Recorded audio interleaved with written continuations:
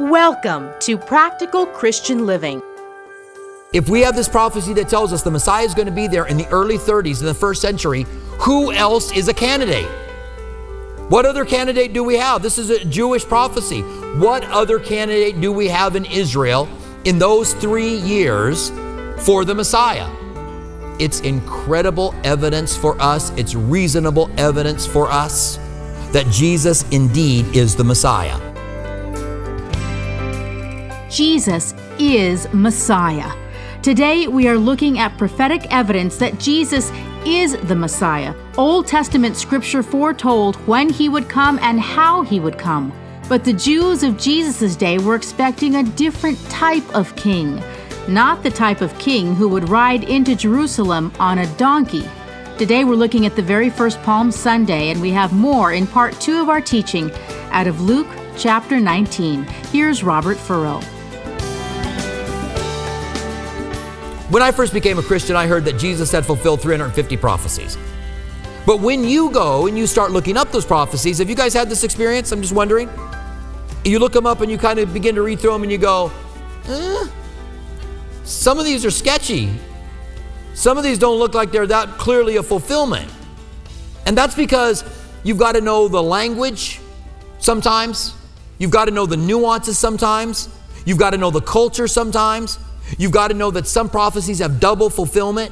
There's a partial fulfillment and then a complete fulfillment in Jesus. And you know that when you see that there's a partial fulfillment, but certain key parts are left out, and then Jesus becomes the complete fulfillment of that. So you got to know that.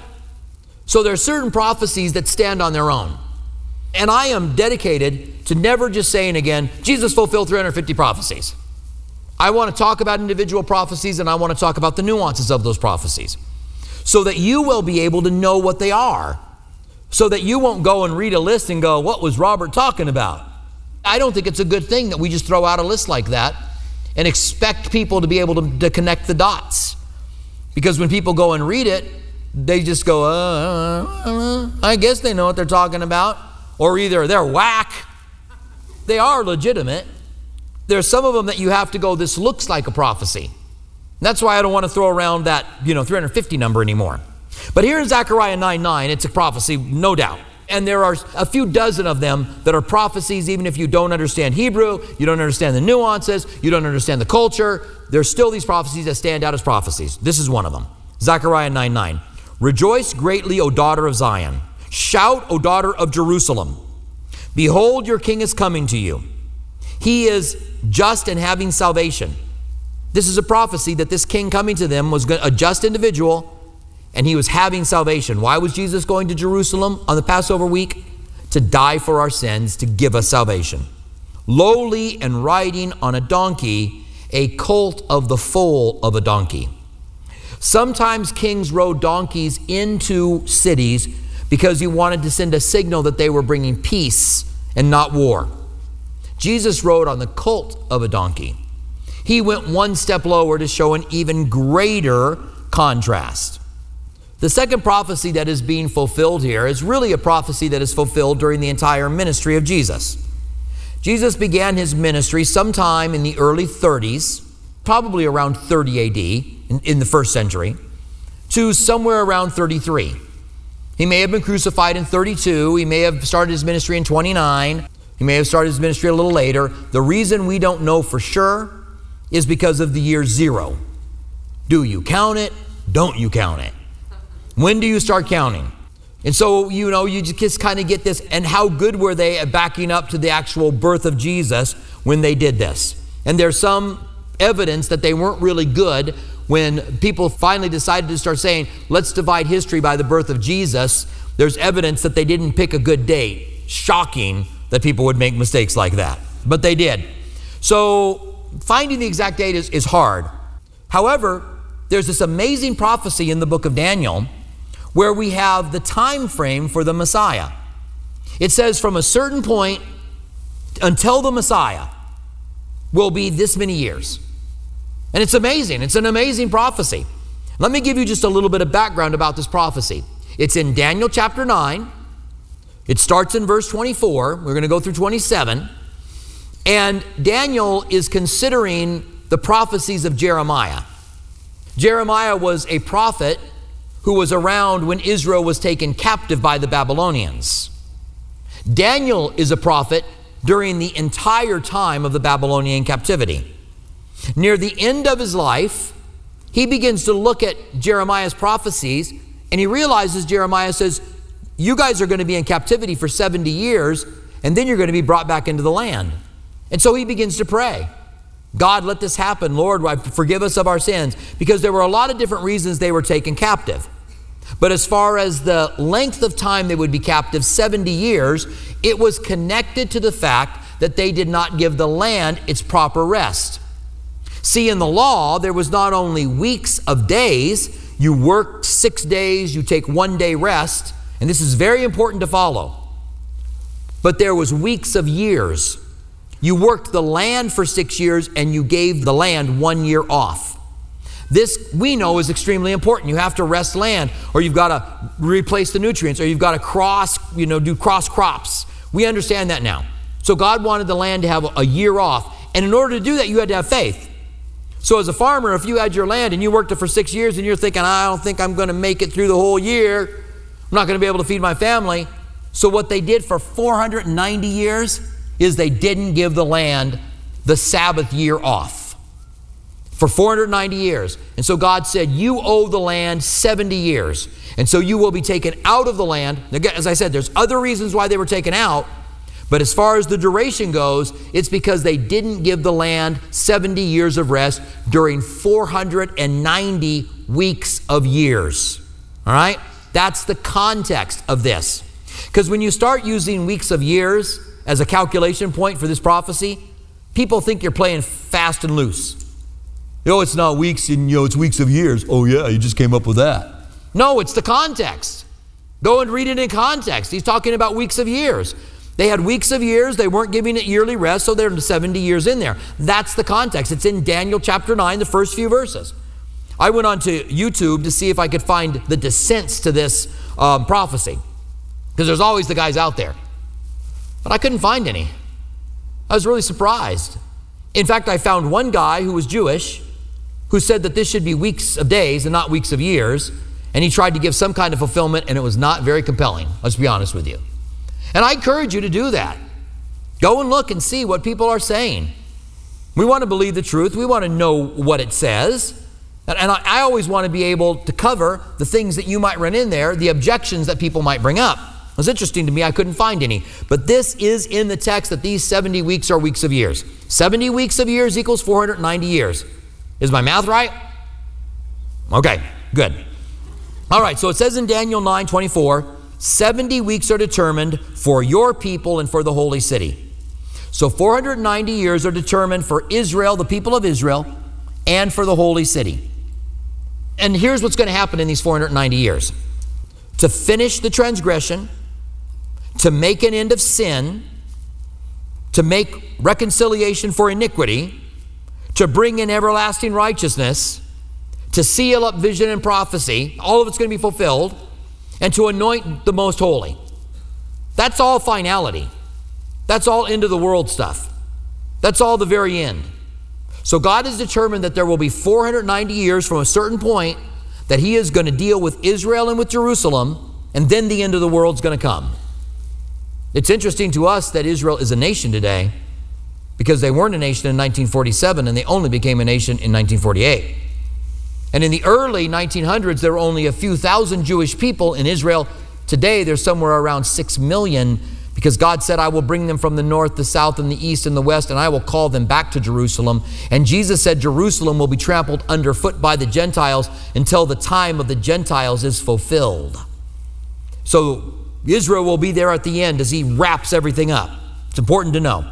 So then he gives us the dates. He says, know therefore and understand that from the going forth of the command to restore and rebuild Jerusalem, so there's a command given to restore Jerusalem, until Messiah the Prince, there shall be 7 weeks and 62 weeks.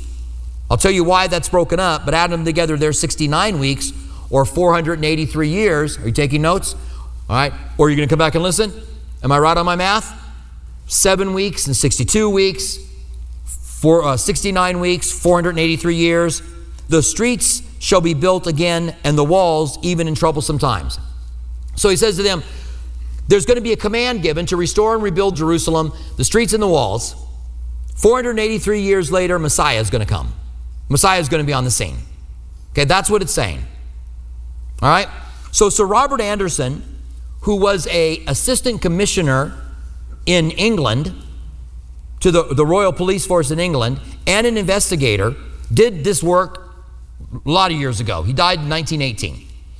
And his work has stood its ground. There's just one exception that I have to his work, and I'll explain that in a moment. But starting at, there are 4 commands given to rebuild in Jerusalem. There's one by Cyrus, there's one by Darius, all these are in the Bible. There's one by Cyrus, one by Darius, and 2 by Artaxerxes. The one by Cyrus, the one by Darius, and the first one by Artaxerxes, who's a Persian king. Artaxerxes Longinus is what they called him. These 3 are about rebuilding the temple. Go and rebuild the temple. That's the decree. This doesn't say go and rebuild the temple. It says that from the command to rebuild Jerusalem, and the streets and the walls will be built in troublous times. It took them 49 years to build it all. It took them 52 days to close the walls, right? That's the book of Nehemiah. But it took them 49 years to build it all. And that's why it says there will be 7 weeks and 62 weeks. The 7 weeks is 49 years that they build Jerusalem. The 62 weeks is a waiting period. Then the last command is given to Nehemiah by King Artaxerxes. And it is a command to rebuild Jerusalem, and it mentions the walls and the roads, the streets, just as this prophecy does. From the command to rebuild and restore Jerusalem, and the walls and the roads will be built in troublous times until Messiah will be 69 weeks. So we know, amazingly, and Sir Robert Anderson figured this out before the Dead Sea Scrolls were ever discovered, because there's no way anybody can say to you, well, this was written beforehand. Somebody tampered with these messages. Because they found Dead Sea Scrolls with this prophecy in it. So we know it was written beforehand. They don't have that up their sleeve. They always do. Well, it's impossible that they would have known that, so that must have been written down afterwards. They can't do that here. Sir Robert Anderson looked at Nehemiah chapter 2, that's homework for you, to read this command by Artaxerxes, and he noticed that it was a date given in the month of Nisan in whatever it is, the 12th year of Artaxerxes. There are incredible records kept for Babylonian and Persian kings. We know what year they became king. So we know what the 12th year of Artaxerxes is. It's 445 BC. We know that the Hebrew month of Nisan is our March. So March of 445 BC, a command went out to restore and rebuild the Jerusalem and the walls in the city. So you go 383 years from that, 69 sevens, 383 years, and you come to the early 30s in the 1st century. You come to the ministry of Jesus. It's an amazing prophecy. Now, you have to use a Babylonian calendar, but why would you use a Julian calendar? Why would you use our calendar today instead of the one they used when they made this prophecy? So you use a Babylonian calendar, or a biblical calendar it's called, and you come to the early part of the ministry of Jesus. By the way, if you want to use any of the 4 that I talked about, it still comes to the life of Jesus. So if you want to say from any of those commands, if you want to say, I don't think that's the command, I think this is the command, well, you come to Jesus being alive. So from the command until Messiah, that's all it says. Now, Sir Robert Anderson came to April 6th of 32 AD. And I think that was a mistake, because it gave people all of these, they could now argue over the day. Well, I don't think that's the right day. And that's what they do. When you go and research this prophecy, that's what people fight over. I don't care about the day, because it doesn't say anything about a day. It doesn't say it will be 483 years until Jesus rides into Jerusalem on a donkey. Sir Robert Anderson tried to bring it to a Sunday before Passover, and he found it in April 6, 32 AD. He may be right, but that's not what the prophecy said. We just have to come to Jesus. Tell me, if we have this prophecy that tells us the Messiah is going to be there in the early 30s in the 1st century, who else is a candidate?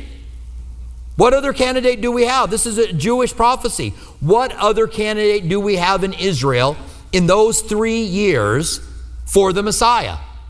It's incredible evidence for us. It's reasonable evidence for us that Jesus indeed is the Messiah. Now, a couple of things quickly.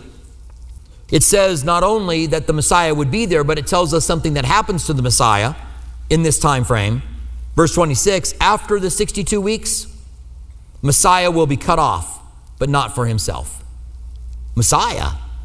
Until the Messiah would be this time, and then he's going to be cut off. He was crucified, but not for himself. He was crucified for the sins of mankind. And then another prince comes on the scene. And then the prince of the people who shall destroy the city and the sanctuary, the end will be with a flood. The Bible uses the term flood for war. We see that in the next line. Until the end of the war is desolation is determined. So the Antichrist comes on the scene, and he's connected to Rome because the people who destroyed the city were the Romans. So this is why we say that the Antichrist is connected to the Romans. And we have 69 weeks, the Messiah came, then he was cut off, and God's time clock stopped. And we had the time of the Gentiles inserted. And we still have 1 week left. We can't make an end of everything until there's one more week of years, 7 years. That is the tribulation period. The 7-year tribulation period spoken of in Daniel, spoken of in Revelation, broke up into 3.5 years, the tribulation and the great tribulation. And what will happen at the end of that great tribulation in the book of Revelation? Everything will be completed, just as it promised in the beginning of this. When does that final 7 week of years start? Look at verse 27. Then he, this is the Antichrist connected to Rome, shall confirm a covenant with many for 1 week. But in the middle of the week, he will bring an end to sacrifices and offerings. The Antichrist, and this is in Ezekiel, it's in Revelation, the Antichrist will make a covenant with Israel, rebuild the temple, reinstitute sacrifices for Israel. Can you imagine? They haven't had sacrifices since Rome destroyed it in 70 AD. But then in the middle of the 3.5 years, the abomination of desolation takes place, and he stops sacrificing, and Israel knows they've been duped by this guy. By the way, the Antichrist makes a peace treaty. That's the beginning of the tribulation period.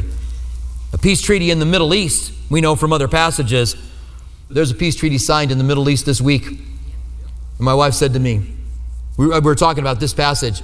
She said, is it possible? I said, I don't know. But he'll bring an end to sacrifices. Now, one more thing. We know that this abomination of desolation is in the future. And we know that the abomination of desolation was not when Rome took Jerusalem and destroyed the city. That's what preterists say. Do you guys know what preterism is? Just to show of hands, how many of you guys know what preterism is? This is why I don't cover this stuff. Somebody asked me a few weeks ago, why don't you ever cover preterism? Because nobody knows or cares. Preterism says all of Revelation was fulfilled in the Romans destroying Jerusalem. That Revelation is about the destruction of Jerusalem. I'm just going to give you a little bit of a clue here. Rome was destroyed in 70 AD.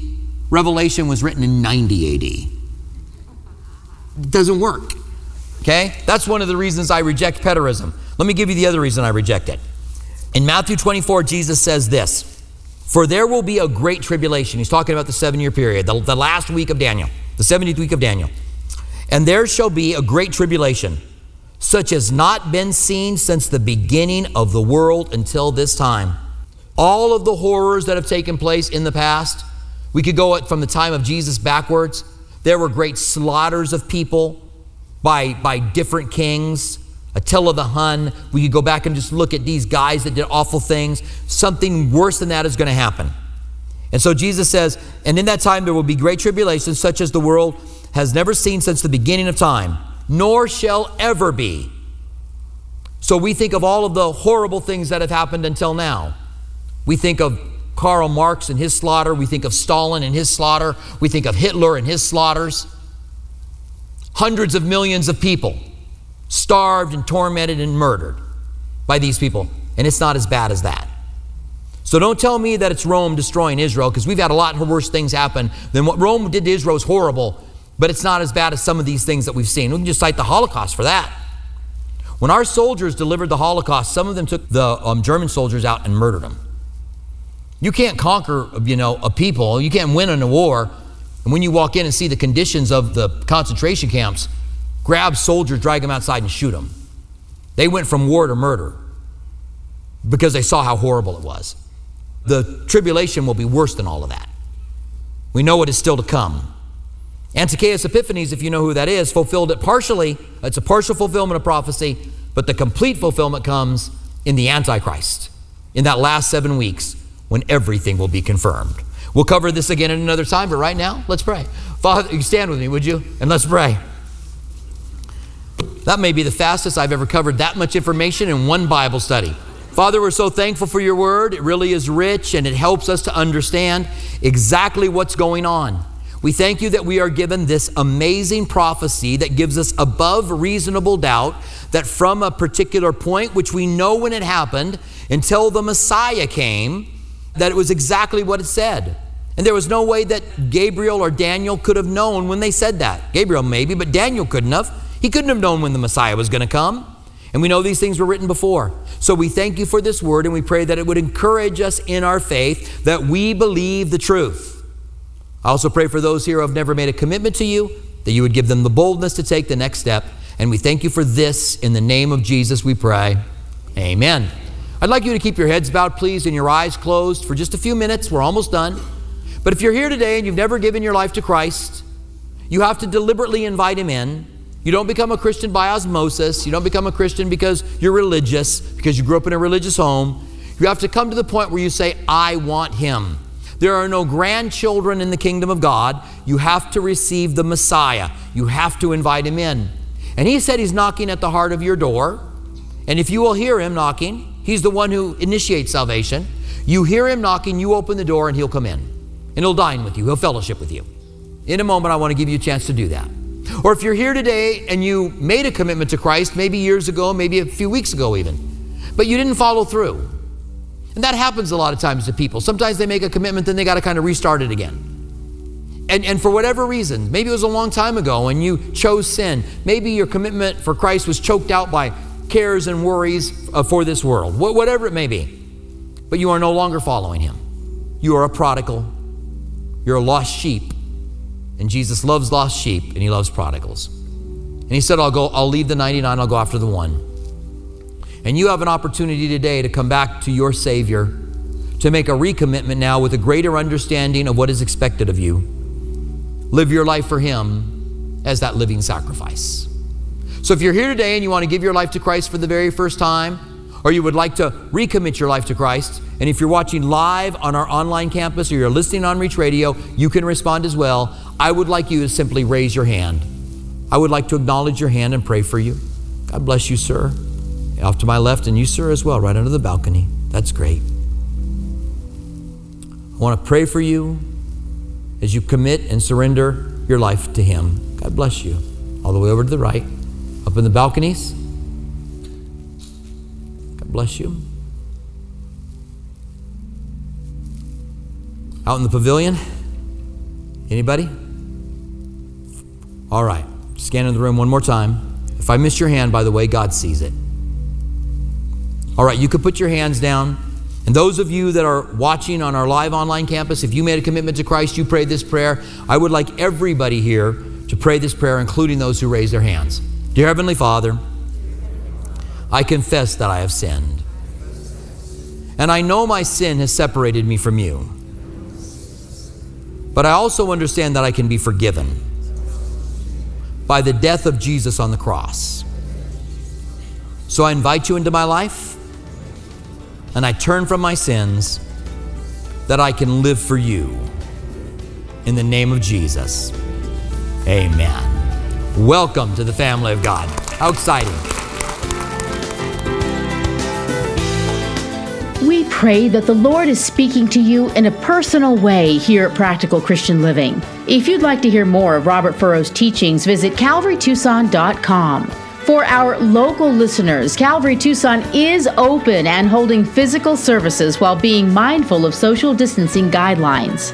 Our East Campus at Speedway and Camino Seco meets Saturdays at 6 p.m. and Sunday mornings at 9:45 a.m.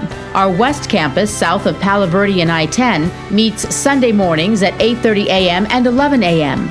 Our midweek service times are Wednesday evening at 6 p.m. at our East Campus and 7:15 p.m. at our West Campus. If you prefer, you can watch our service online at live.calvarytucson.com and also on our Facebook page and YouTube channel. Our online campus is available during East Campus service times. If Practical Christian Living Radio has blessed you and you'd like to donate, please visit PCLAZ.org. That's PCLAZ.org, where you can make a secure one-time donation or sign on to become a monthly partner on a reoccurring basis. Have you accepted Jesus into your life or have questions about salvation?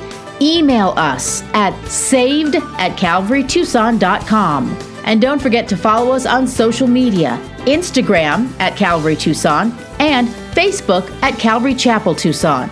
We want to remind our local listeners that you can watch Practical Christian Living Sunday mornings at 8:30 on KGUN 9 TV. May we walk worthy while we wait for the return of our Savior. Thank you for joining us for Practical Christian Living.